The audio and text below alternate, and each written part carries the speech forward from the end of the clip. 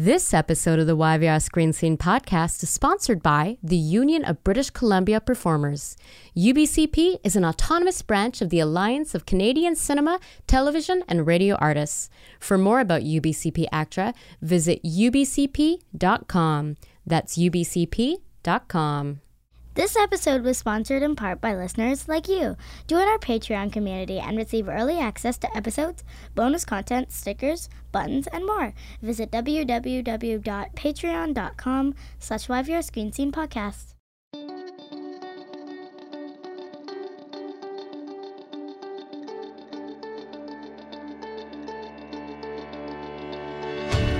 Welcome to the YVR Screen Scene podcast, where we pull back the curtain and expose the beating heart of the Vancouver film and television industry, namely the actors and filmmakers and other talented artists who do the work.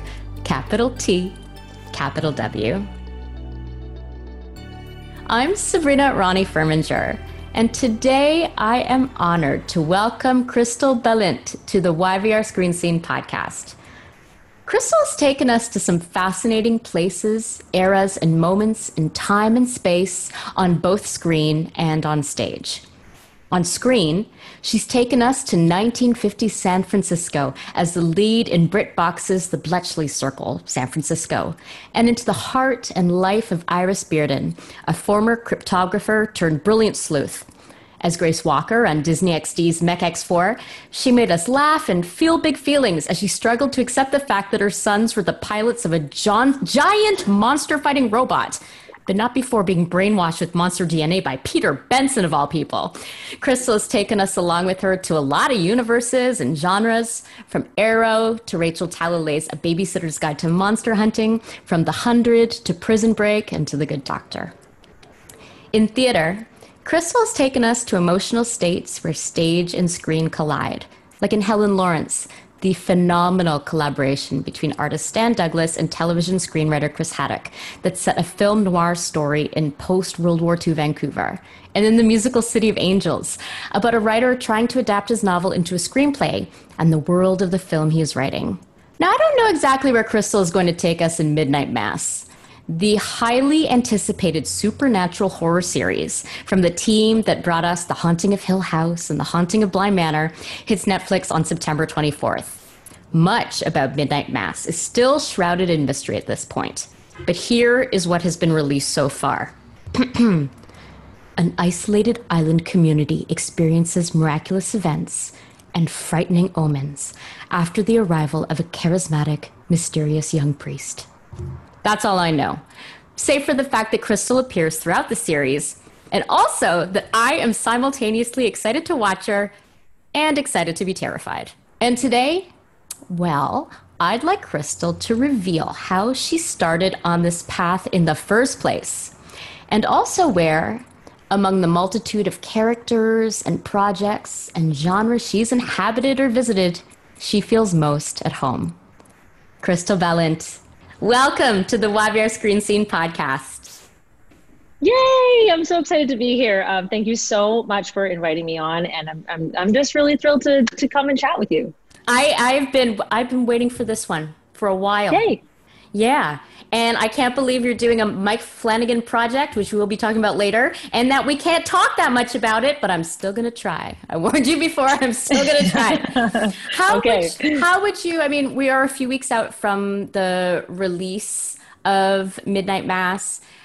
How would you describe this particular moment in your career and your life? It's, I was just so funny. I was just having a text conversation with one of my best friends in Alberta, and I was saying, it's really easy. I think there's a trap, I think, that a lot of actors fall into, or I'll speak for myself. I don't want to make assumptions about anyone else's journey, but a trap that I have a tendency to fall into when exciting things are happening, which is to downplay them, and which is to sort of kind of be a little too cool for school for the exciting things that are happening. And can I just add, especially Canadian actors, and especially Vancouver actors, which is why I exist. Yeah. So it's really easy to get caught into this, I'm going to just pretend like it's all cool. It's no big deal. And for this project, more so than any other project that I've worked on previously, it feels like I can feel the buzz of it, and it's really difficult to contain. Like, I'm really excited. I'm excited for people to see it. I'm excited that I got a chance to be a part of it. I'm excited to see it as a fan, as just to watch it, to view it as a fan of Mike's work and of the team at Intrepid's work and all the other actors that are on the show. I'm just so thrilled. So it's really feeling like, if you could see my hands, if everyone could see my hands, it's a lot of buzz. It's a lot of buzz. I'm feeling it in my body, and I'm just really grateful and over the moon about it. Good. So let's hold on to that then, because we are over the moon for you as well, and this is where our journey is going to start with that excitement. Mm-hmm. But you're going to tell us where your story starts. Okay. So let's go back to a moment in your childhood, maybe it's in your childhood, where you were Crystal Balint in your like purest, most distilled, passionate form. So, okay, I grew up in a small town. I grew up in a really small town in Alberta in the Rocky Mountains, a place called Canmore, Alberta. And at the time that I was growing up there, it was a small community. I think for most of my childhood, I think there was maybe 5,000 people, less than. It was quite small. I mean, not as small as some other small towns, obviously, but everyone knew everybody. Yeah. And my family was quite a well-known family in town. My grandparents had been there since the 50s or 60s, early 60s, and my grandpa worked in the mine. And so there was quite a community that we all knew each other.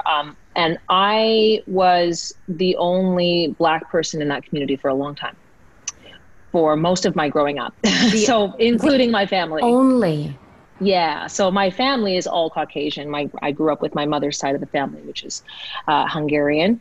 And so I existed in this little almost entirely Caucasian bubble all through my upbringing. Wow. Yeah. And so it's only now as an adult that I'm starting to realize like how that sort of shaped the kinds of things that I wanted to do, or the things that I sought, or how it sort of created the foundation of who I am just as a person.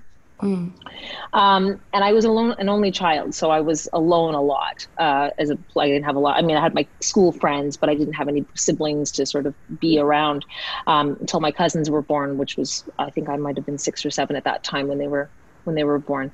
So I spent a lot of time on my own, which meant that I had to kind of come up with things to do a lot. And my mom was a young mom, so she worked a lot. I spent a lot of time with my grandparents. My grandmother was pivotal in my upbringing and absolutely framed a big part of who I am.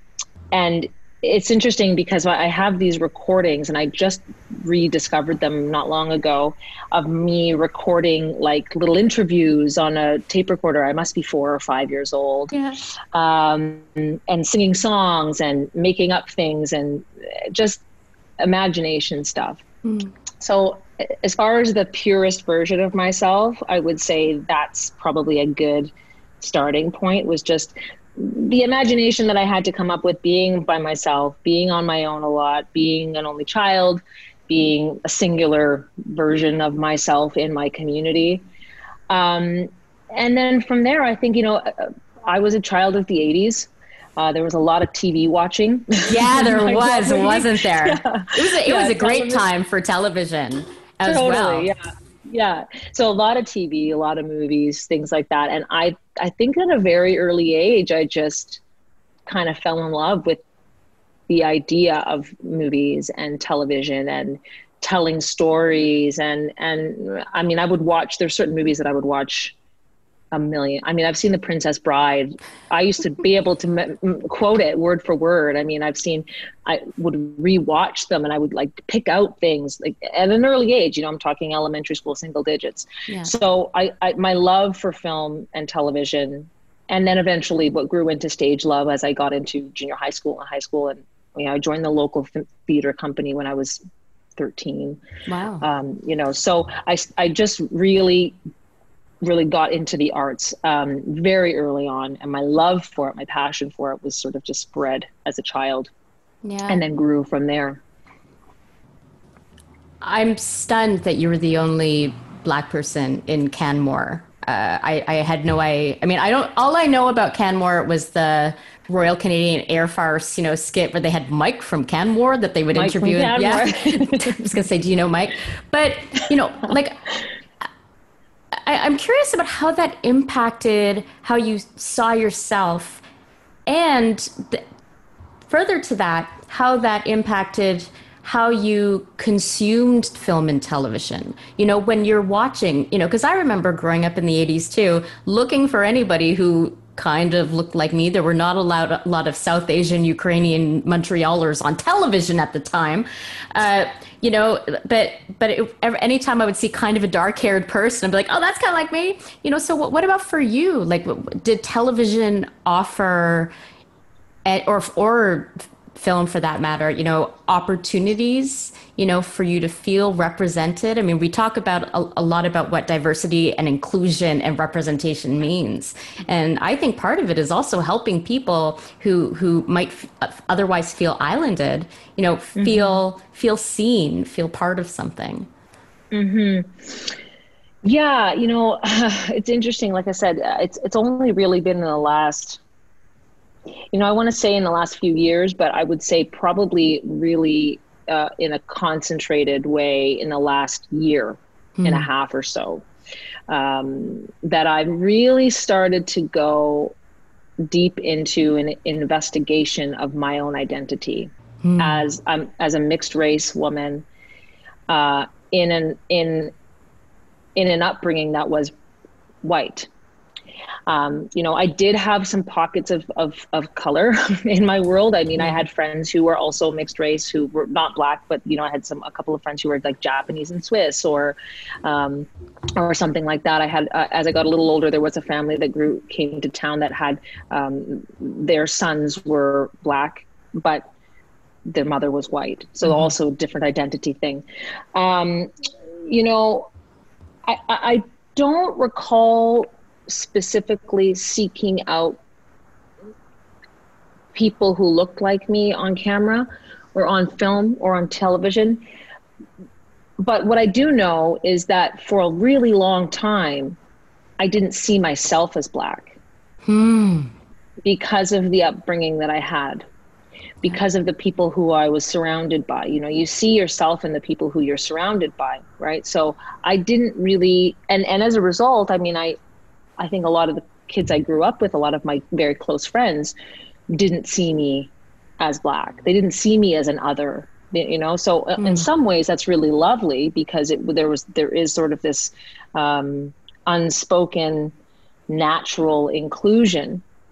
But for the person who is the other, it does bring up complicated questions later on, as I'm experiencing now, of like who, or as I have throughout my adulthood, who am I? How do I check that box?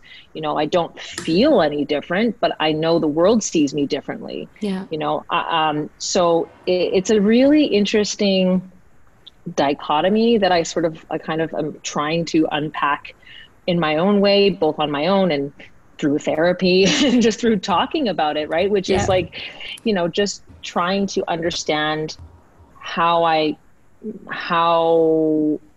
understand my foundations and how I maybe change some of the building blocks, Yeah. And you're allowed to change. That's what I've realized with my own evolving dance with how I see myself, how I see myself at 41, way different than how I saw myself at 25, way different than how I saw myself at 16, and way different than when I was really little. And it was pointed out to me for the first time that my parents were different colors from each other, right? Like, so you are perfectly allowed to change, and all hail therapy. That's all I'm going to say about that. Yes. But we are in a, I said we like I'm an actor. You're the actor. I just talk to actors. But we are in an industry where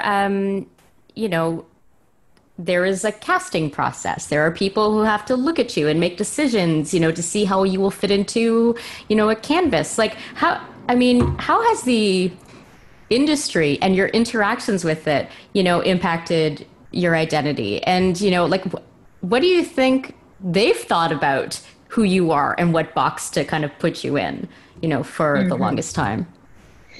Well, and this is interesting because this casting process, the dialogue around casting people of diversity in casting and BIPOC representation in casting and in filmmaking is such a huge topic. So it is now starting to be evolving. I mean, it feels like it's evolving like every week. There's like a new thing that you're like, okay, this is a thing we have to look at. We have to look at this, and we have to look at this community. We have to look at these terms, and we have to, so in the tenure of my career, I've been very fortunate. I'll just say that right out of the gate. I've been fortunate that I've been able to work, that I have been cast, that I have gotten roles. There's certain areas that I have spent some time working in where, I'll just say it. I mean, quite frankly, I think the reason that I've been cast is that because I come across as just Black enough, but not too Black. And it was when I realized that was happening, I was like, okay, that's super uncomfortable. Yeah. At the same time, I've also been out for our roles where a casting has flat out told me I'm not Black enough. So it's interesting. It's a weird thing. And I'm really sensitive to it right now. I just recently had something that I had to do for a voice audition, and they were looking for someone who sounded Black. And I was like, what does that mean? That is not an appropriate direction. Yeah. You cannot ask someone to sound Black. You have to be more specific. Yeah. Did they grow up in Calgary? Did they grow up in South Africa? Like, I need to know where you know what I mean? Like, did they grow up in London, or did they grow up in Jamaica? Like, I want to know. You can't just say Black. But so anyways, all that to say, the casting process has been interesting. And what I've noticed how it affects me is that there's certain roles that I go, okay, they're not saying what they want here, but if I read the script and I read the description, I know what they want, and I'm not sure I'm it. So I've now had to just go, okay, I'm actually going to just take a step back from that role, or I'm going to take a chance. And sometimes casting just doesn't know. Like, they just really don't know until they see it, as it is with everybody. It doesn't matter what color your skin is or what your background is, or, they just don't know. Yeah. But sometimes they know and they're afraid to say. So that's a whole other different thing. Yeah. But yeah, it's an interesting experience. So, I mean, you mentioned that you did theater. I can't say theater normally. You did the theater, and I have to do this art thing too. Theater. Yes. And I mean, at some point you also do end up in front of a camera. When you are studying and when you were thinking about what you want to be when you grow up, what kind of actor did you want to be? Did you imagine yourself on stage? Did you imagine yourself on screen? When like I said, when I was younger, I think I always had the intention of being a film and television actor. And I'll actually preface that by saying I'm a singer as well. So I started singing. Yeah, I started singing from a very young age. Probably grade school, 6 or 7. Yeah. Singing like in front of the schools, like at assemblies and stuff. So I was a singer all through school. Everybody knew me as a singer. Yeah.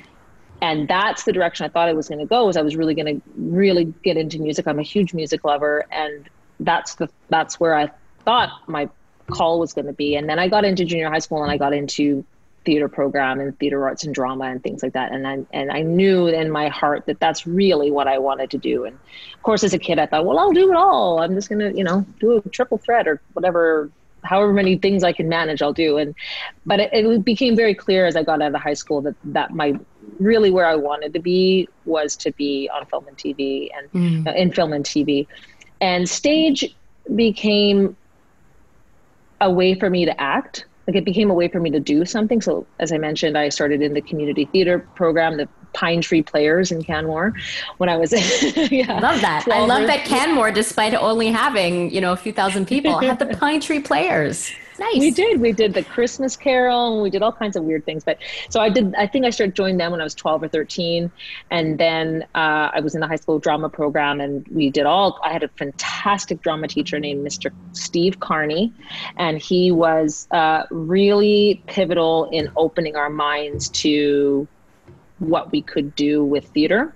And I think in that, I got a love for theater and that I could do really great things on stage as well. So, I eventually ended up in Calgary, and I was doing some studying and I found an agent, and I was sort of just auditioning and doing some background work. And theater was a great way for me to continue to act when I wasn't doing any film and TV stuff, and it was harder for me to start to do that stuff. So I did a lot of theater early on in my career, through my early 20s, all in Calgary.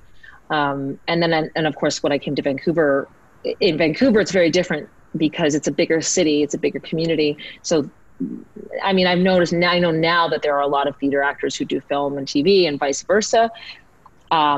But a lot of the theater actors stay in theater, and a lot of film and TV actors stay in film and TV in Vancouver, where in Calgary, it's all messed up. So it doesn't really matter. Yeah. Because the community is so small. So here I ended up just going, okay, I'm going to try and focus on film and TV. And I found the theater scene really hard to crack in Vancouver. I was going out for all the generals when there was when there still was, all the other theater houses, and just wasn't happening. And then I was able to book TV work, and I thought, okay. And then eventually the Arts Club came calling, and that was really lucky. So, wow, that's incredible to me, because I've seen you many times on stage in town, and you seem so at home there. I can't imagine why they waited so long to bring you in. I'm glad that they did, but what do you think that was? I think I wasn't ready. I just think I wasn't ready. And, I think with everything, they say there's that whole thing about 10,000 hours, and I don't think I've done 10,000 hours, but I know that my work has grown, and the more I've done, the better I got, and the more confident I felt. And, the confidence makes you better, and you go further. And so I think that's all it was. And, I'll be totally frank, not to keep bringing this all back to color, because that's not really what it's about. But, I got into the Arts Club doing Dreamgirls. Yeah. And I think Dreamgirls was a show that it's an entirely Black cast. Yeah. They needed to hire Black actors. and there was a joke when we were all auditioning going where are they going to find all these Black actors? And everyone was all the other Black actors were we're all here. We've all been here. We're all doing it. It just, so when they cast the show, I was lucky enough to get cast in that. And that started my relationship with the Arts Club. So I was fortunate. I love that it was Dreamgirls that started it all. Yeah. Okay. I want to hear about your very first time on set. What do you remember about it, and what mistakes did you make? Okay, my very first time on a proper set, because on a proper set, on a proper set was a TV show called MythQuest that shot in Calgary. And it was, I don't remember what network it was on, but it was I want to say it was a young adult sort of drama that was based in, as you can imagine, myths. And I got the part of a young, her name is Nephthys. She's an Egyptian queen, a mythical Egyptian queen. Loving it so far. Yeah, and I was 21, 22, something like that. I was pretty young, maybe younger. And it was my very first credits. So I was getting my actor credits, which is very exciting. And I got 2 episodes. And the first day that I was there, it was such a thrill. I think I still have a Polaroid from when they did my makeup and my hair, and they did they did your continuity photos. And back in the day, it was all Polaroids. And so I still have one of those, which is great. I discovered craft service, which was very exciting. And I spent a lot of time in my trailer not working, because, as you do, as that's the way the things go. Yeah. So I ate a lot of craft service. And okay, can you be specific about what you were eating at craft service? I think I ate a lot of licorice, a lot of sweets, a lot of junk food, a lot of things that I wouldn't normally buy. And, when you're an actor, you're a young actor, and I was not making a ton of money. I worked a Joe job up until 7 or 8 years ago. So I had money, but I wasn't like splurging. And you get these like fancy things at craft service, like fancy muffins and fancy treats. And there's this candy that I don't buy very often, but I'll eat it now. So I just gorged myself. And then they called me to set, and I was like, oh, the worst stomach ache. And so very quickly I learned that craft service is a tool not to be taken advantage of. And now they changed it. Now they changed craft service. You have to go and ask them to give you specific things. You can't just because I love visiting sets and going to craft service, and that's when I will eat all my candy. I will save it but now I don't want to ask for all the candy.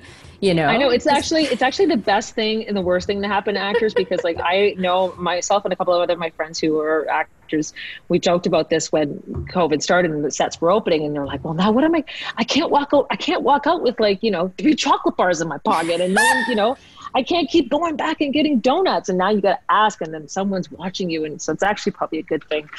But I that set was it was a really good learning experience. I got to work with some actors who had been around for a little while, some Canadian actors. And I really was fascinated to watch how things were being done. I've seen the episode a number of times. In fact, we've gone back and watched it recently, and I'm terrible. It's terrible, but be kind to past you. You were starting out. I did my best. I will say this. I did my best. I did my best with the tools that I had at the time. But it's always fascinating to watch where you've come from and how far you've come. You know what I mean? And I think I did I did the best I could do. But it's really kind of funny to watch. And I learned a lot of just about what it's like to be on a set, and to work several days in a row, and because up to that point I think I'd just done a couple of days of like background work. So to have a story, to be able to actually like tell a story of some kind, So the big mistake was crafty. A big crafty mistake. I'm going to look for that on YouTube, and then I'm going to watch it, and then I'm going to be like, she's thinking about how she ate so much candy in that shot. Exactly. What did you want when you were starting out in your acting career? And like, how is that different from what you want from your career now? I think, I'll just be totally honest. When I was young, I wanted fame, for sure. I wanted fame. I wanted, like, the idea of fame was so appealing to me. The idea of being able to, like, go and fly places and work on fantastic projects, and, be around other famous people and all of those things. Those were things that were appealing to me, when I was young, I mean, like in my teens and stuff. But then as I got older, it did take a terrific amount of time.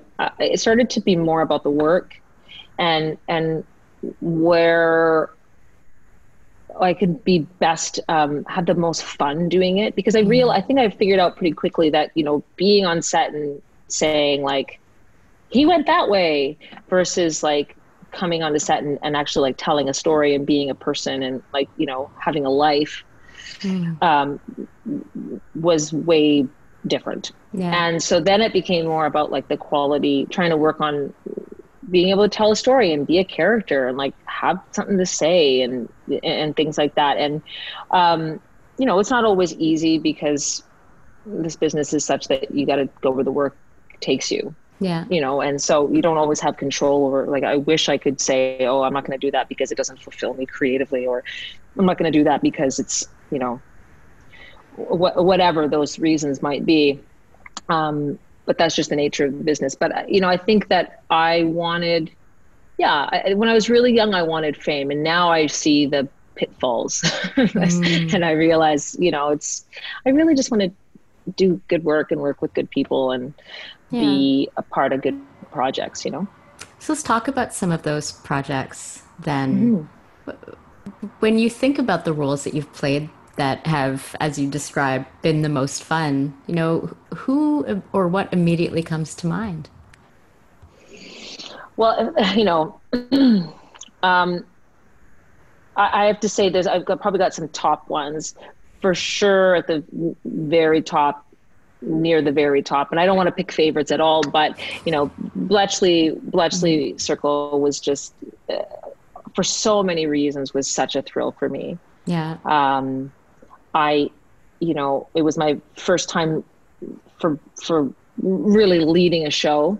Yeah. And that was a thrill, talking about trying to downplay, how we play it too cool for school. Like that was, I couldn't have done it with that because I just was so thrilled about being a part of that show. And I'm a huge history nerd. So being in a period piece was like everything I wanted, and getting to wear fantastic costumes and be in a different time period. And the character, like when I read for that role, when I got the audition, I immediately knew who she was. Yeah. Which doesn't happen very often. You get so many auditions in a year, and you dig. Sometimes you have to really dig to figure out who the person is. And like, that was one where as soon as I read it, I was like, I know who this woman is. And I didn't have to work very hard to figure out who she was. I had to memorize the lines, but that was sort of the extent of the work I needed to do on it. And so when it all fell into place for me, it just felt right. Like I didn't feel like I was pulling at anything or having to work, bend over backwards for any of it. It just all felt right. Yeah. So that's one for sure that I will always be dear to my heart. Yeah, I mean, it was such a joy to watch as well. And for our listeners who don't know, the Bletchley Circle San Francisco, it took place a few years after the war, the World War II, Second World War. And Iris Bearden had been a cryptographer, had the secret job that even people closest to her didn't even know that she had, where she was like decoding, messages. And then it's after the war, and, Iris and a lot of other women who were doing this work, they had to go back to their lives, for whatever reasons. The men were coming back, or, they were no longer needed, and they couldn't tell anybody about what they'd done. And yet they had found this agency and been able to use their intellect and their skills. And yet they were not really welcome in society to be able to do that, in that 1950s society. So, the joy of watching that show and watching a character like Iris too is like, seeing her with all the experience she had, living where she is living, which is in San Francisco, at a period of time when she was and her colleagues are capable of so much more than society really wants them to contribute.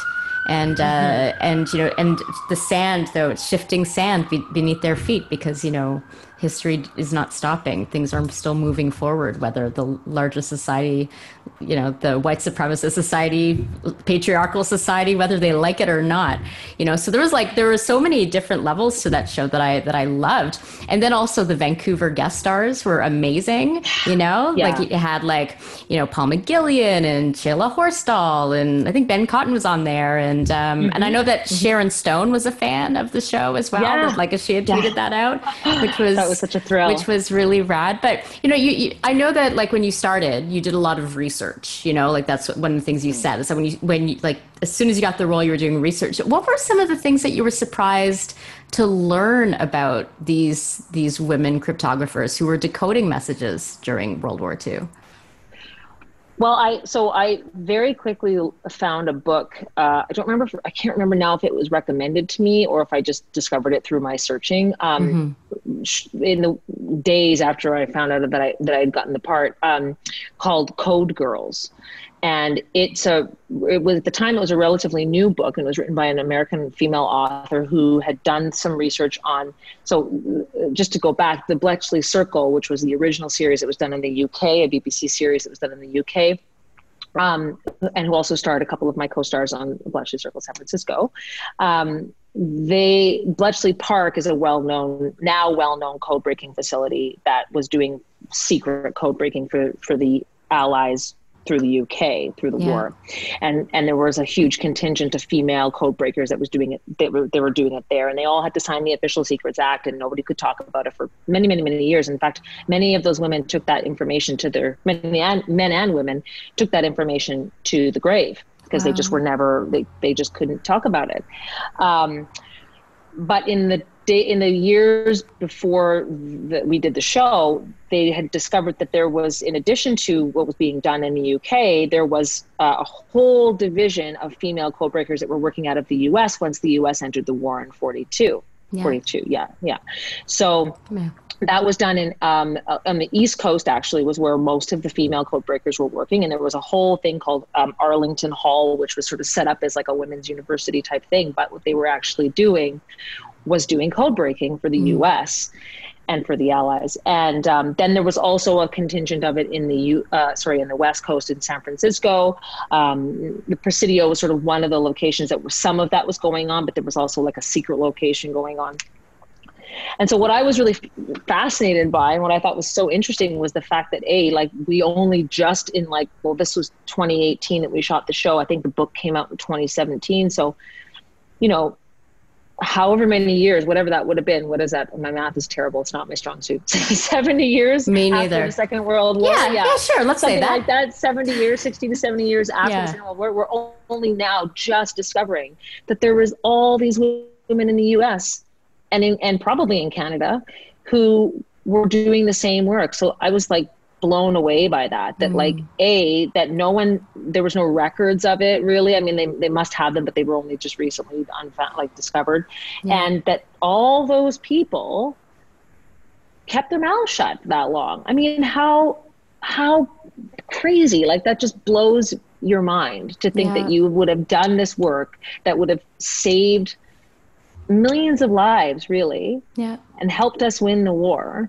And you can't even tell you can't tell anybody, you might tell your husband or your partner, I just found that amazing. But there was also what was interesting about it was that how they found the women was really fascinating. They would put puzzles in newspapers.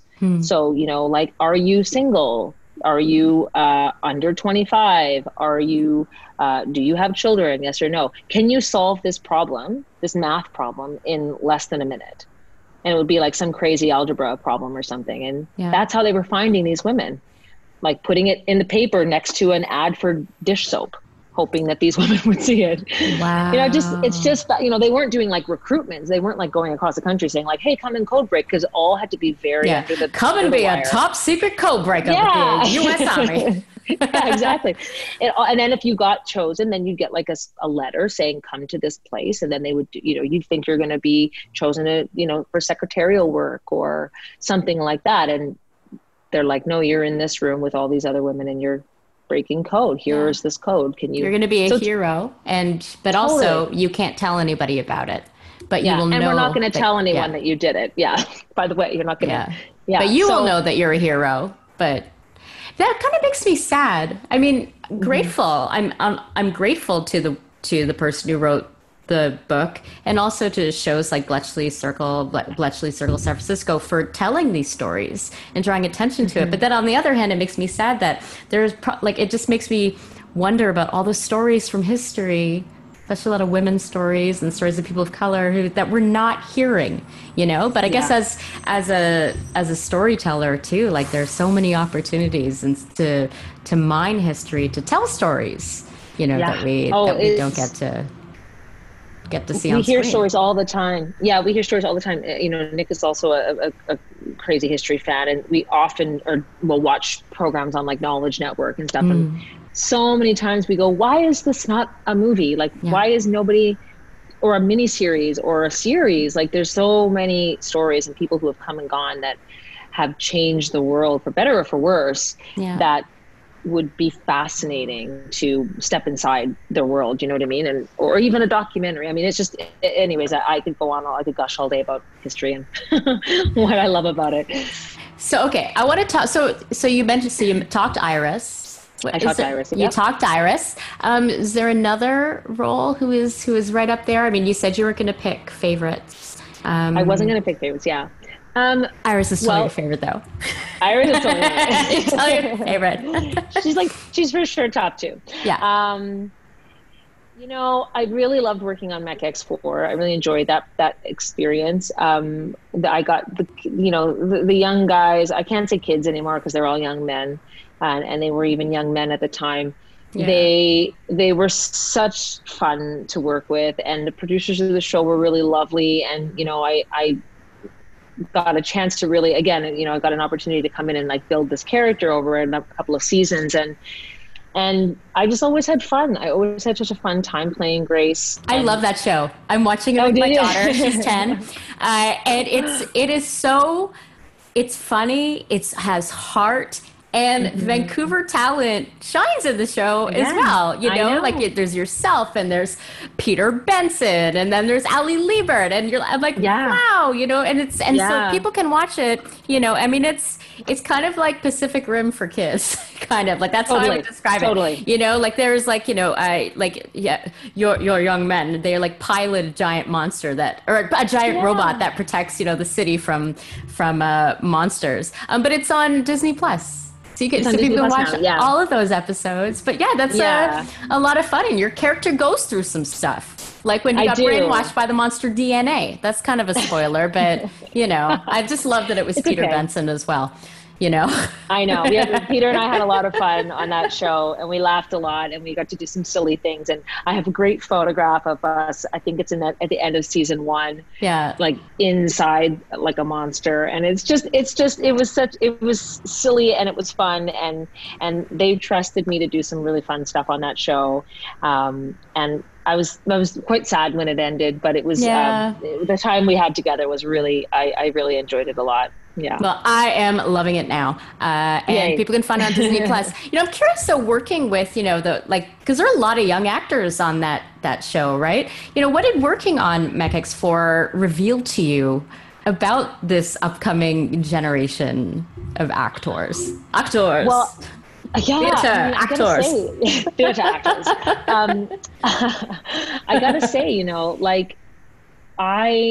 at the time, I hadn't done a lead yet on a show, so I didn't really know. I mean, I'd seen, working as guest stars and, supporting roles and things like that. I've obviously seen the weight of what it is to be a lead on a show. But to be on a show like MECX4, where the kids were the leads, like our 1 through 5 were all under 18. Yeah. And I mean, that's not super uncommon, obviously. There's a number of shows like that. But, like our lead, he was a lovely kid who I watched him, kids, it's hard to be a teenager in a normal world. I think it's really hard to be a teenager in this industry and have that kind of weight on your shoulders. And he was like, I think the first season he had some support. He had like just some coaching support, which was, I would want to, I think there's, which is fantastic. I'm really glad that they had that there for him. But I mean, he didn't always need it. He had really good natural instincts, and he was just really lovely. And all of those guys, they became watching them like horseplay in between takes and stuff. It was like family, you know what I mean? Like they spent so much time together. And I would come in, a couple of days every episode, or, every block or whatever it was. So I would just kind of like watch it grow. And it was really fascinating to watch them have so much fun and still be able to like bear the weight of remembering all your lines and knowing where to stand and finding your light, and you know what I mean? Like all of those little intricacies that as actors, as an adult actor, I didn't start really getting onto sets till I was in my early 20s, which is, and then some people are starting even later, so as an adult actor, those are things you have to learn. But they were just like, it's like it's easier to learn a language when you're young. I think it's easier to learn that stuff when you're young. So it was really great. And the energy on set was way different, because you knew that when they were there, nobody was jaded, nobody was tired, nobody was like, oh, I really wish I was like, at home with my kids, right? Which happens. We all get like that, right? I'm like that when I'm on set. I'm like, oh, I wish, and then I realize, wait a minute, I'm doing what I love. I have to remind myself. But the kids, they're just having a great time. They just get to, they're the biggest thing they were complaining about is, oh, they have to go to school for an hour now. But then they get to come back and play with their friends, So it was infectious. That energy on set was really infectious, and it made it a lot of fun to be there. I love to hear that, especially as somebody who's watching the show right now. So I love to know that you were having fun. Okay, we're going to try to talk about Midnight Mass. Okay. We're going to try. Okay, I'm prepared. Yeah. Oh, you're ready? You're ready? No, I'm not gonna push you for spoilers at all. Even though I'm like, part of me is like dying to know, and then the other part is like, well, one, you can't say anything, and two, I just want to experience it because even watching the previous Mike Flanagan projects on Netflix, like it's the journey, you know, there's nothing like it. So, okay, so hopefully these are we'll get information from you, but they're not too specific, so you'll get in trouble from Netflix. Okay. Yeah. Okay, so how would you describe the tone of Midnight Mass? How do I describe the tone? Well, so it's an interesting thing for me to try and answer that question because I have not seen the show yet. And my only experience of the show is what it felt like for me for my personal experience of the show, right? Okay. Which isn't always going to translate to what the show's tone in its final form will be. So that's a bit of a tricky question for me to answer. But what I will say is that I personally feel and think that knowing what I've seen of Mike's previous works and the type of tone and energy that he brings to his projects, that you won't be disappointed in that there's a. Oh, she's working so hard to answer this question. Yeah, I am. I just will say that there's a tension in his work that is always really pays off. Attention, you know. Like, oh yeah, no, he is. I'm tense watching his show. Totally. And so like when I watch, for example, Hill House, which I am not a scary film or movie or show fan. I probably would never have watched, I won't say never, but I would have been less likely to watch it if I hadn't gotten the part in Midnight Mass. But I realized that, okay, I need to know more about this person who I'm going to be working for. So we watched it.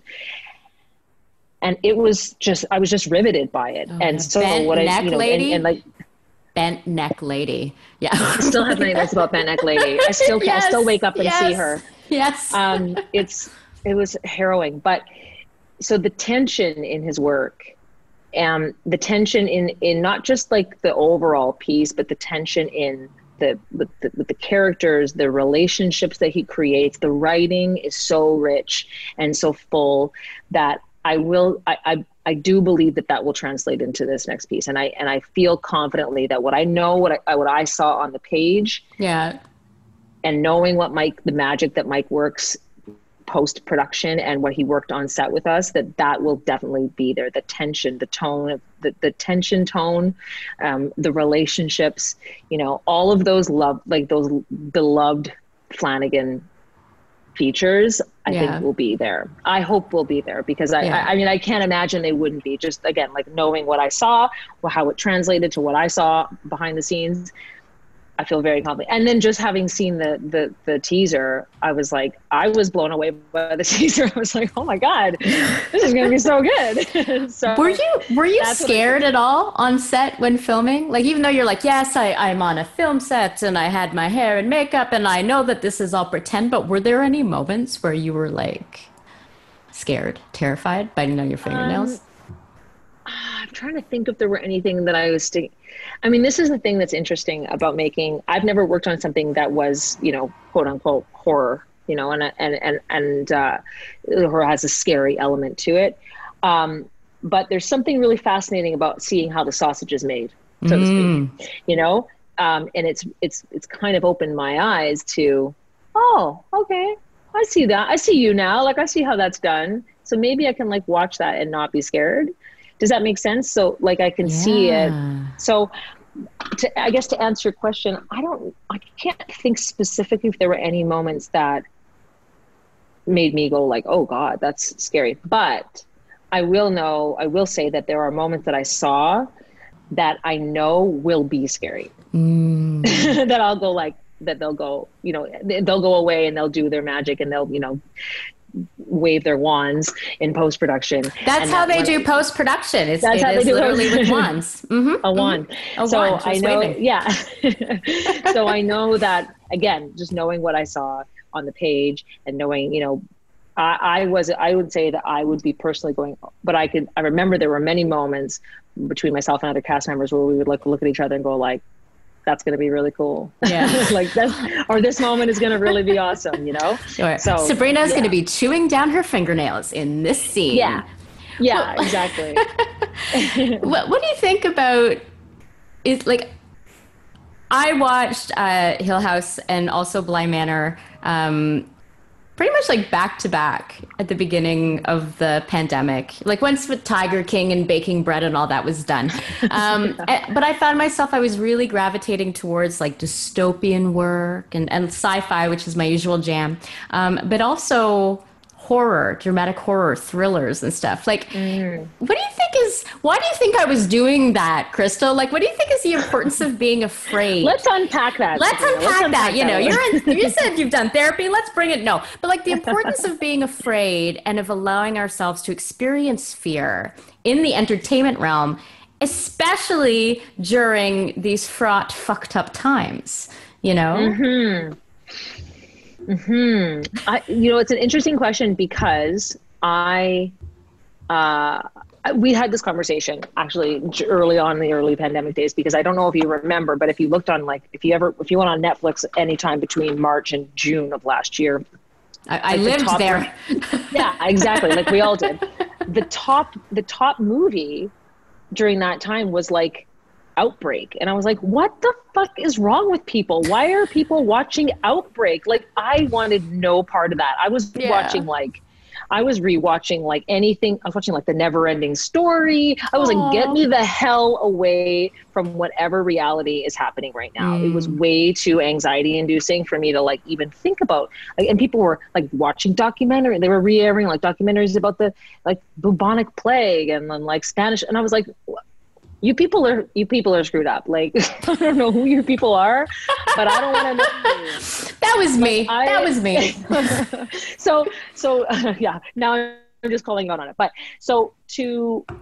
I guess, I mean, I don't know. I guess people, I don't know what that is. Again, I think I'm the wrong person to ask because I have never sought entertainment in fear. Like I know there's like a lot of people who obviously there's an entire industry and a huge fan base of people who like love movies like Saw and Stephen King is like still one of like the best world-renowned authors in the world, right? So like there's a huge contingent of people, and I have no judgment around it, that there's like fear and entertainment go hand in hand, and that's their jam. And I'm like, cool, I respect that. It's just never been for me. But just to tie that back in, like, so for watching something like Hill House and Bly Manor, what I think what Mike Flanagan and Trevor Macy and all the team at Intrepid, I think what they do, which is really kind of unique in this genre, is they don't just make something to scare the pants off you. They make something to make you feel that just happens to be scary, right? And so like Hill House, to me, I wouldn't qualify it. Like when I tell people about how fantastic Hill House is, or like when I tell them, oh, you know, I'm in this new thing that's called Midnight Mass and you should watch Hill House or Bly Manor, I don't say, oh, it's really scary. I say it's a drama that happens to be scary, which is exactly what they said to me in my first meeting, which was we try to make good shows that just happen to be scary. And I think they completely pull it off every time. Yeah. You know, it's a human drama. It's about relationships. It's about family. Like Hill House is not about being scared. Hill House is like, I was describing it like when I was trying to get my husband to watch it with me. And because he's like, I don't want to be scared. I'm scared. No. I'm like, it's like This Is Us, but there just happens to be all this supernatural stuff. But it's really, it's about emotions and it's about people. And then Bly Manor, I mean, in the end, it's about love. It's about love. It's a love story. Totally. You know, but I hold Mike and the team at Intrepid personally responsible for me chewing down my fingernails as much as I did. Yeah, you know, at that part of the pandemic. Sleep. Yeah, lack of sleep from that neck lady. Yeah, it's beautiful though. It's it's beautiful, moving art. I guess, like, I think the reason I was also drawn to it, like, one, because it's a beautiful story.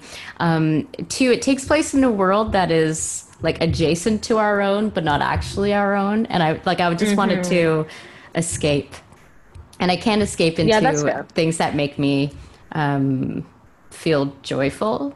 You know, like an 80s movie, for instance, would do. It has to be stuff that has a kind of an edge to it, you know, and then I have a catharsis, right? And then I feel better after, but the catharsis I can totally appreciate has to happen, you know?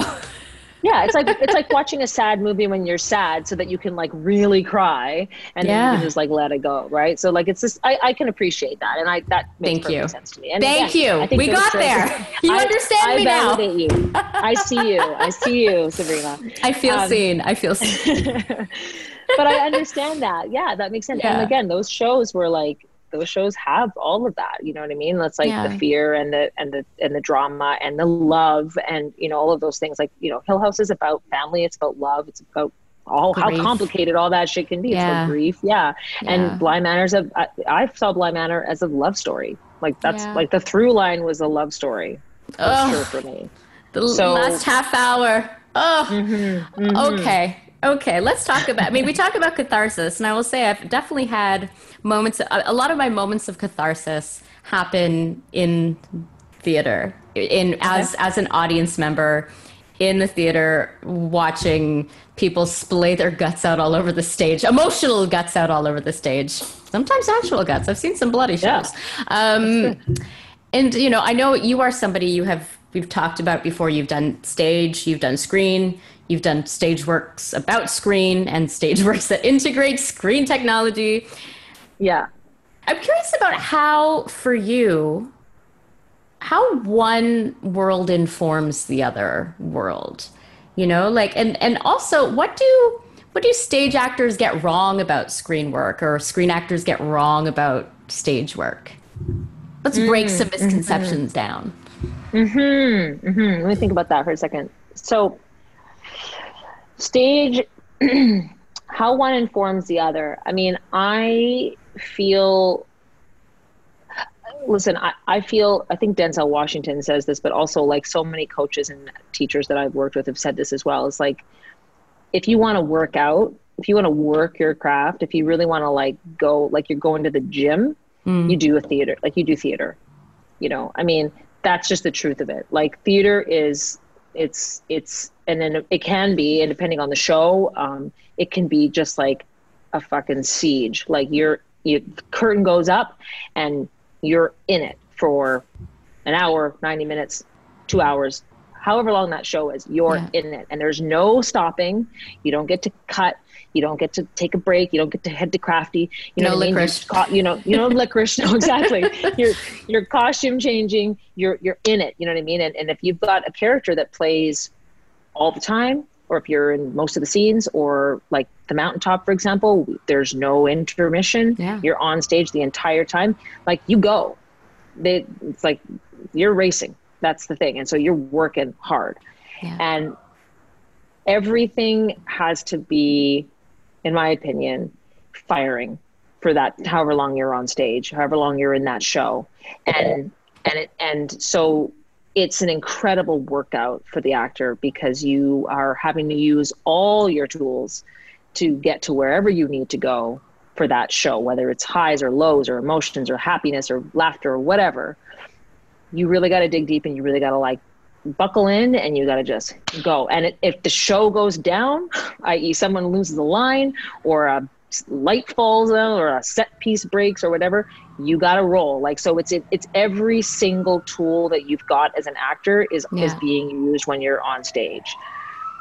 When you're on camera, you know, you might need your hammer, you know?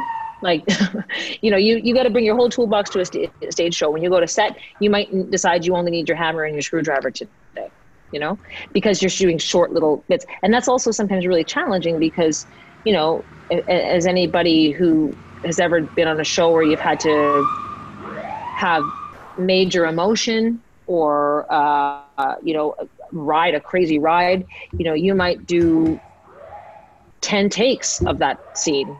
and have to be emotional.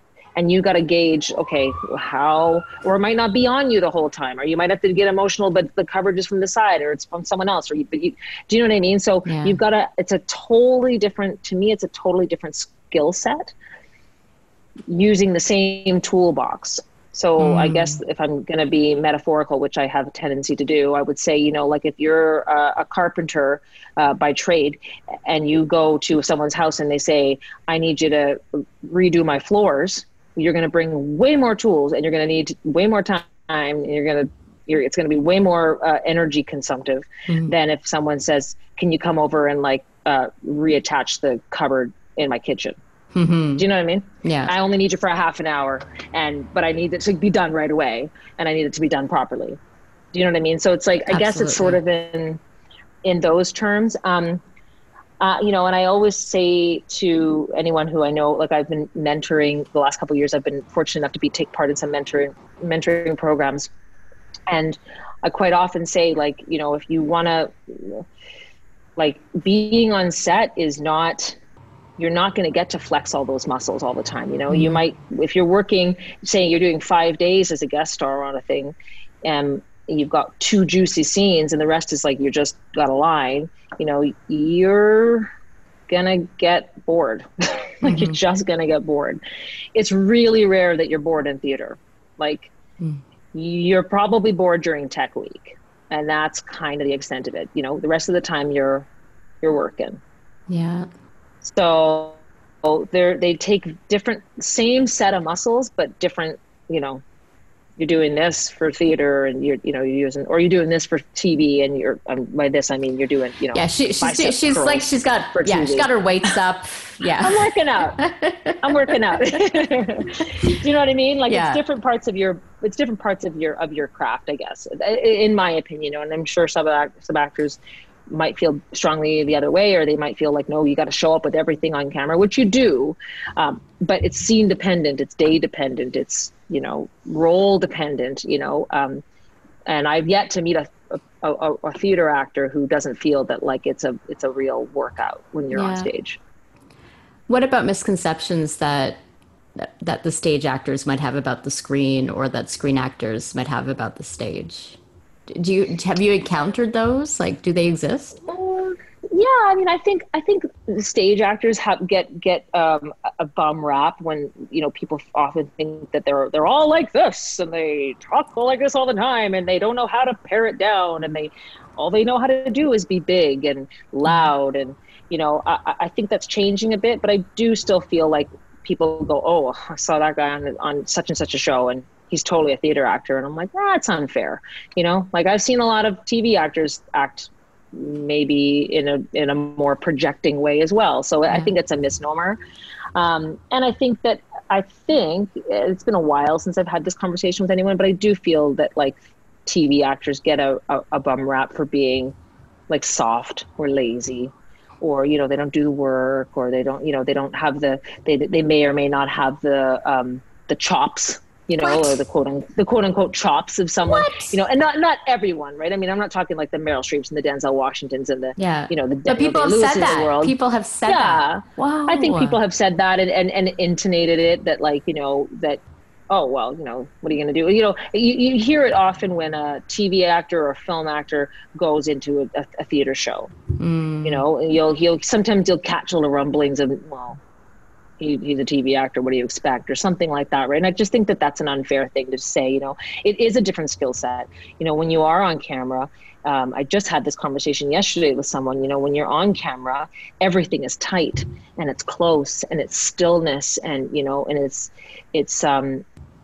all about everything, not everything, most things happening internally so that the camera can capture those closely.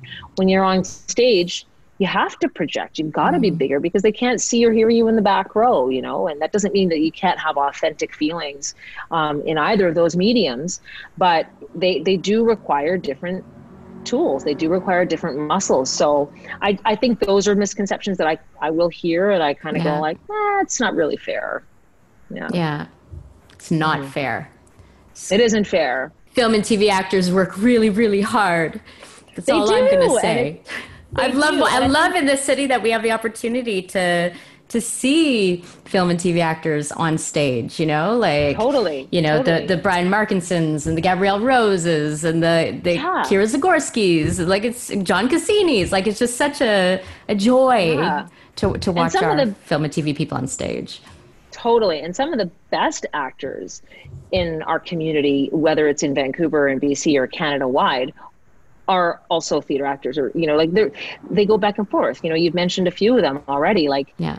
they're terrific, and it's just about knowing, like, okay, where do I, they've been doing it a long time, and they probably know exactly how to use their instruments so that they can get the most out of, they can be as rich as possible on stage, and they can be as still and potent on camera, which is Yeah. just takes time, and it just takes practice. I want to talk about roles. Yeah. What is a Crystal Balint role? Like, what qualities need to be present in a role to get you just so excited and engaged and just ready to sink your teeth into it? That's a really good question. That's a really good question. I think the things that most draw me, like, if I think back to, say, for example, Iris, I think what I loved about her, like, I really enjoy roles that are grounded, but they have conflict, which I think is probably going to sound a little bit of a cliche, because, like, who doesn't love a conflicted character? Who doesn't love someone who's got some, like, drama going on? It's changing for me. I mean, it changes all the time. And I don't know if I could say, like, that's what I want to do. I mean, I have ideas of the types of roles that I would love to play, but I'm always surprised when I get parts and I go, I never saw myself as that person. And then I get to do it and I'm like, oh, okay, I like this. Like, this is fun. I've played a lot of moms in the last few years, parents of different kinds of parents in different places and different roles. And I thought, when I was, if you'd asked me 10 years ago, like, what's it like playing moms? I'd be like, oh my God, it's so boring. But now I dig it, because I'm like, there's so much going on. And because I'm a mom myself now, there's so much I can enrich that with so much. And I see the conflict that is motherhood and moms who have things going on. They've got jobs, or they've got drama, or they've got whatever it is that they've got to try to process. I love that. But yeah, I mean, conflict is a big one. I love the idea of having conflict and being torn into two different places. That's just fun. It just gives you, like, so much to mine. What I love about it is that if you were to ask me, like, what I like, what emotional state, like, I don't want to be in my life, like, just generally, it would be like, I don't want to have conflict and I don't want to feel torn. But, if you're talking about who I love to watch on screen, it's people going through that kind of thing. So, Totally. It's like the catharsis I was talking about before, right? You work it out on screen, and then you can, go off and do everything else happily in your life. Yeah. Well, and also, like, I think I'm an anxious person by nature. Like, I have anxiety. Like, I literally have anxiety that I have to keep in check. I have to keep in balance. And I do things in my life that help me to do that. Therapy was one of them. And so it's actually a nice practice for me to play a role that is, like, calm and just knows who they are and doesn't have any questions or any doubts or any of those things that kind of, like, nag me as a person in my everyday life, where I can just go and, like, put all of that. It's a good practice. It's a good, like, and my hope is that maybe one day it will actually translate to who I am. But even if it doesn't, it's fun to be able to do it, and to greet conflict from a place of way more groundedness, and just, I'm able to, like, be those people and greet conflict in a different way than Crystal does in her everyday life, What's a type of role that you haven't yet played that you yearn to play? I really want And if Mike ever listens to this, I'm nervous because I've been putting out a lot of things to him about like, here's what I want to do. And he's like, I'll make a note. And I'm like, oh no. So I have to be careful what I ask for. I really want to play someone really messy. Like I have a desire to play. I think I do, talking about the roles that I've played, you know, I have a tendency to, like I said, play people who are quite grounded, who have really kind of solid sense for the most part of who they are or where they belong. And I'm really drawn to the idea of playing someone who's kind of a hot mess. You know, and in the various ways, whether that person is a hot mess by choice or is a hot mess by their own experiences, or someone who just doesn't have it or can't get it together. Like I'm fascinated by role, like, you know, Charlize Theron in Monster is like to get to play someone like Eileen Warnock, like is fascinating to me. I would that's the kind of thing I would love to do, is to play someone who's just messy and who is really struggling and really torn by their, like really torn apart by their personal conflict, whatever that is. Yeah. Where, you know, I don't have to look good. Like I want to, you know, where I can just be literally physically, emotionally messy. I want to try something like that, because I think that would be a really interesting direction to try. And I also think that it would just be so much fun. What an interesting response, honestly. Really, it's all very revealing. And honestly, like, I would love to see if Mike is listening, you know, thinking about character, like the hot messes that he's created. You know, specifically, like if you look at Hill House, every one of those siblings was a disaster. And it was so delicious to watch. And yes, very cathartic. So I want to see Crystal do that. Okay. Me too. Okay. Are you ready to play Favorite Things? Yes. Bring it on. So Favorite Things is a segment that was developed by my then 9-year-old, now 10-year-old daughter, Mari. It's very complicated. Basically, I'm going to ask you your favorite thing of a thing, and then you're going to tell me what it is. But the key is not to think too long about it. Like, answer from your gut. But don't just say words, though, because I had somebody come on. It was Tom O'Pennicott. He came on. I said, what's your favorite cartoon character? And he was like, Tom. Wait, which one's the cat or the mouse? I'm like, why? Is this not your favorite? He's like, no, I just wanted to say something. And I was like, okay, so it's not called words or say anything. So it has to, so take a second if you need it. But anyway, it's not a speed round. It's not a speed round. Yeah, no. Okay. Okay. Okay. Favorite scene partner?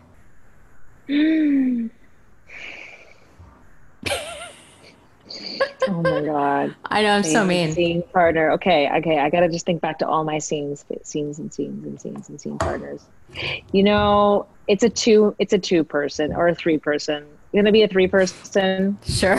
Okay. It's a 3-er. I have to, because it's all the same. Okay. So it's Julie Graham and of course Rachel, and I can't believe I'm forgetting her last name now, and Chanel Peloso from Glitchley Circle. Yeah. We just had like such a fantastic time, and every single four-hander scene that we ever had, we laughed till we cried, and we cried till we laughed, and it just every day with them was such a joy. So those are for sure my 3. You're 3 in 1. My 3 in 1.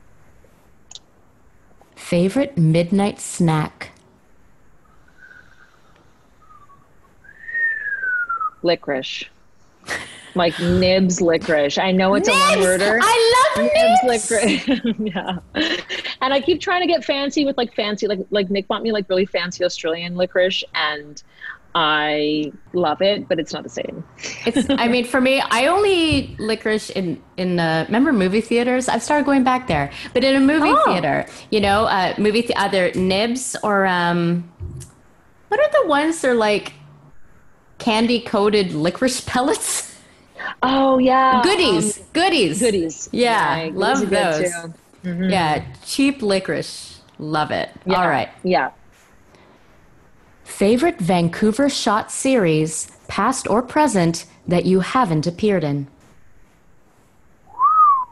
Wow. Okay. That I haven't appeared in, past or present. You know what? I really wish I'd gotten to work on The Man in the High Castle. I I didn't would get have a shot loved at to that. see you be I a know. complicated, torn, hot mess of a person on Man in the High Castle. Right? I Yeah. know. I read for it and we just watched it, and I was like, both Nick and I the whole time were like, why did we not get on this show? So yeah, I really wish I wish You I would have had been missed like out a on that. freedom fighter, right? Like Totally. that would have been Totally. amazing. I know, right? That was a good show. Bummer. It was a good Yeah. show. Yeah. All right.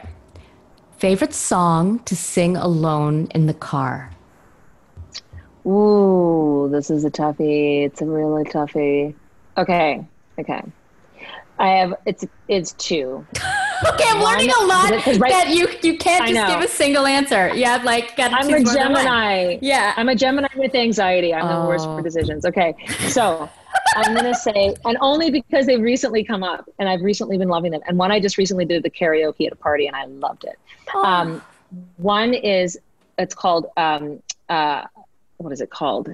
Armor by Sarah Bareilles, which is so good. And if you don't know it, listen to it really loudly and learn the lyrics, because if you are any kind of, even remotely a feminist of any kind, you will dig this song. Love And the other Sarah one, Bareilles. it's so good. And the other one is Freedom 90 by George Michael, because it's so fun. It's so fun. fun. It's my pride song. It's my Yeah. pride song. And that was such a great video as well. I don't know if you remember the video, but it was the one with all of the all the supermodels. Ugh. Art. All right, I got one more question for you. Yeah, man. So I have a few more, but this is my daughter's favorite question. For it's the most revealing. Okay. So, you got to think long and hard about this one. Am I setting it up well enough? I'm really I'm nervous. I'm sweating Yeah. a little bit. Okay, good. That's where I wanted you. Okay. Okay, good. Favorite animal? Favorite animal. I got to go with the tried and true. Wait, just one or three? Well, I'm making fun of you now. I'm sorry. I actually only have I only have one this time, which is remarkable because I have to just go with my gut. My gut's going to say cat. Cats of all kinds. Yeah, you have a cat. I have a cat. Yeah. And I love I'm not like one of those diehard you have to be a cat or a dog person, because I also really enjoy dogs and I love the dogs that I've loved. But cats are my jam. I love cats. I think they're beautiful, and their eyes. Oh, yeah. They have a lot of self-respect. And then when they let you pet them, it's quite lovely. Yeah. And can you tell us about can you tell us about your cat? Yes, he's sleeping in the other room. His name is Vinny, and he has been in my life now for 10 years. Aww. And he is a half Bengal cat, so he's quite big, and he's got beautiful markings on him, beautiful markings. And he talks, he kind of has a thing where he mama when he wants something. And he's really lovey, and he also really does his own thing, but he also really loves people. So I think he's just lovely. And he's getting it again. He's a big part of my life, but he's sort of gotten a bum rap in the last couple of years because of the girls and my twins. And so the twins got all the attention, and poor Vinny just knows he keeps away during the day, and then at night when it's just me and Nick, he comes and comes for love. So he's a pretty special guy. Shout out to you, Vinny. Shout out, and also shout out to Wade and Vanessa, who are my cats, if they're listening. Oh, those are good names. I just realized something. I realized that I actually have a re-answer for my first question.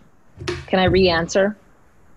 Well, now I know you're a Gemini, of course. Now I know, because I can't believe I didn't think of this, because this is the real truth of it. And the real truth of my favorite scene partner is Nick, my partner. I thought that's what you were going to say, because he guested on... That's fine. So Yeah, what? So your yeah. co-stars on Bletchley are going to be like, "Well, she said us. Oh, she didn't actually Yeah. mean it." That's me doing a No, I terrible love them accent. too. I love them. That was not bad. I've heard worse. But no, he really is my favorite co-star.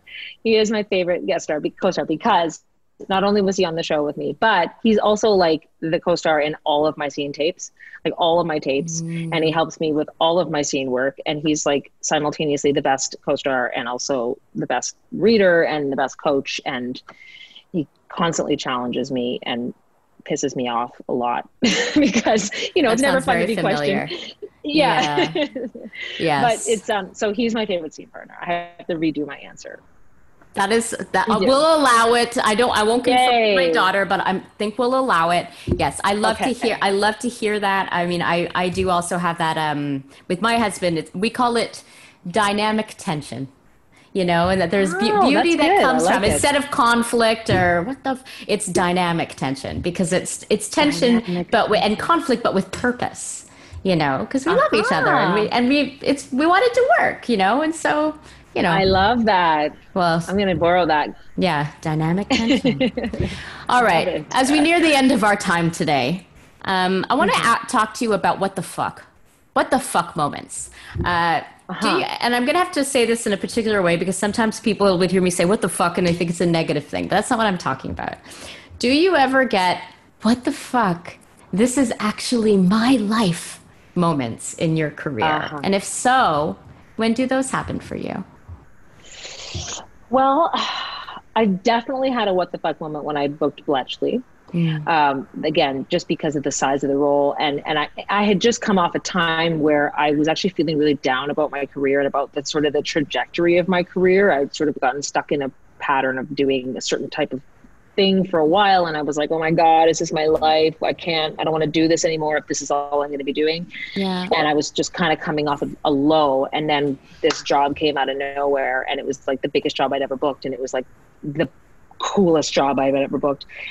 And I remember getting that job and we were in Toronto because Nick was working on a project and we were in Toronto and it was snowing and cold when I got the call. We were in the lobby of a bank. We went in to just get out of the snow so I could take the call and we were standing there and I just was like vibrating and I had it on speaker and Nick was like vibrating and we were both just, our heads were exploding. And I remember getting off that call and I think literally putting my hands to my head and saying, what the fuck? Oh my God, like, this is really happening. I'm really going to be the lead and I've got this part and like, holy shit. Like, so for sure that was a mind blowing moment. And more recently, I think even the stuff around Midnight Mass, like what little information that I have about the way the show has come out and how I'll be quite, I don't have to pretend that this isn't a thing. Mike has been quite candid about how he feels about the finality of the show, about how it's come out on his end and what he's said straight, it's his favorite project to date. And so getting to know that Wow. he posted a tweet, I think just around the same, I think the day that they launched the teaser saying, I'll just be honest, like this is my favorite project in my career to date. And he was really candid when we wrapped, he said similar things. And so again, combined with what I feel is going to be a really fantastic show, just from my experience on my side of things, coupled with knowing what Mike feels and how he sees it, like that's a what the fuck moment. Like what the, like, you get a job and you think, oh, I'm going to do this job and whatever. But like, you don't think it's going to be like someone's pivotal, like experience so far in their career, especially someone as talented and interesting as Mike. Yeah. So that's a what the fuck moment, a present day what the fuck moment. I'm still kind of reeling from that about like, holy shit, like this is really cool, I'm so excited for you and expect a barrage of tweets from me when I finally have the chance to watch the episodes. And honestly, I'll be watching your Twitter feed to see what you think once you watch those episodes. And if you're watching it through your fingers or biting your nails like I will be doing. Watch it during the day. I'll watch it during the day like I always do. I gotta watch at night. You gotta set the scene and everything. Yeah, if I'm gonna watch it, I just gotta go for it and watch it at night. Crystal Balint, it's been just a Goddamn pleasure. Where can Great. our fans find you, follow you, celebrate you on the social medias? Sure. I'm on my name, Crystal Balint, on Twitter, Crystal Balint on Twitter, and I'm a girl named Crystal on Instagram, and that's it. That's all. Those two. Those are the main ones. What? No Those are the main TikTok? ones. No TikTok? No TikTok. No, I'm a little gun shy with the old. I'm too old for TikTok. Yeah, I think it's a generation thing. My 10-year-old was. I was like, I think I need to get TikTok, and she's like, no, you're not allowed to get TikTok. I'm like, what? Yeah. She's like, no, it is not for you, mommy. I see people do it. And that are my age or older, and I respect it. No, again, no judgment. But I just think I would be like, I'd spend too much time going, how does this work? You have to be texting like, Nick's stepdaughter who's like in her 20s and go like, can you tell me how to post this? And I just, I have enough stuff to be like, in my brain about. I don't need to be messing with TikTok. I'm good. I love it. All right. So Twitter, Crystal Balint, and Instagram, a girl named Crystal. That's right. That's right. Thank you so much. Thank you, Sabrina. It was such a lovely time. Thank you for having It me. was so fun. All right. September 24th, Netflix, Midnight Mass. And I think it's a binge drop, right? So we'll be able to watch it all in one go. You know what? I'm not 100% sure how they're going to drop it. So I'm going to go ahead and assume it's going to be like most of the shows, but you never know. Never know. No one's told me about anything yet. So they could surprise us. Yeah, you never know. We'll have to wait and see. All right. Well, listeners, thank you for joining us today. Please like, subscribe, leave us a review if you're so inclined. They help us find even more listeners, and we can keep this conversation going. You can find us at www.yvrscreenscene.com. Follow us on Twitter and Instagram and Facebook at YVR Screen Scene. The YVR Screen Scene podcast is hosted and executive produced by me, Sabrina Ronnie Furminger, and it's edited by Simon Furminger. Special thanks to Mariana Furminger for recording our Patreon ad, to Paul Furminger for technical support, and to Dane Not Furminger, poor Not Furminger Dane, for the original music. YVR Screen Scene is a division of Fish Flight Entertainment. Join us next time for another deep dive into Vancouver's dynamic film and television scene. And cut! In the current COVID-19 environment, UBCP ACTRA, the BC Performers Union in the film and TV industry, has been working closely with industry partners, formulating sensible and practical guidelines for all cast and crew to ensure working on set is manageable and safe for everyone. UBCP ACTRA has created a dedicated COVID-19 webpage at www.ubcpactra.ca, where members can find mental health resources, financial assistance information, and back-to-work strategies and updates about the current status of film production in the province of British Columbia. UBCP ACTRA knows this has been an extraordinarily difficult time for many people, and we look forward to better days ahead. We will get through this together. Please visit www.ubcpactra.ca. A message from UBCP ACTRA.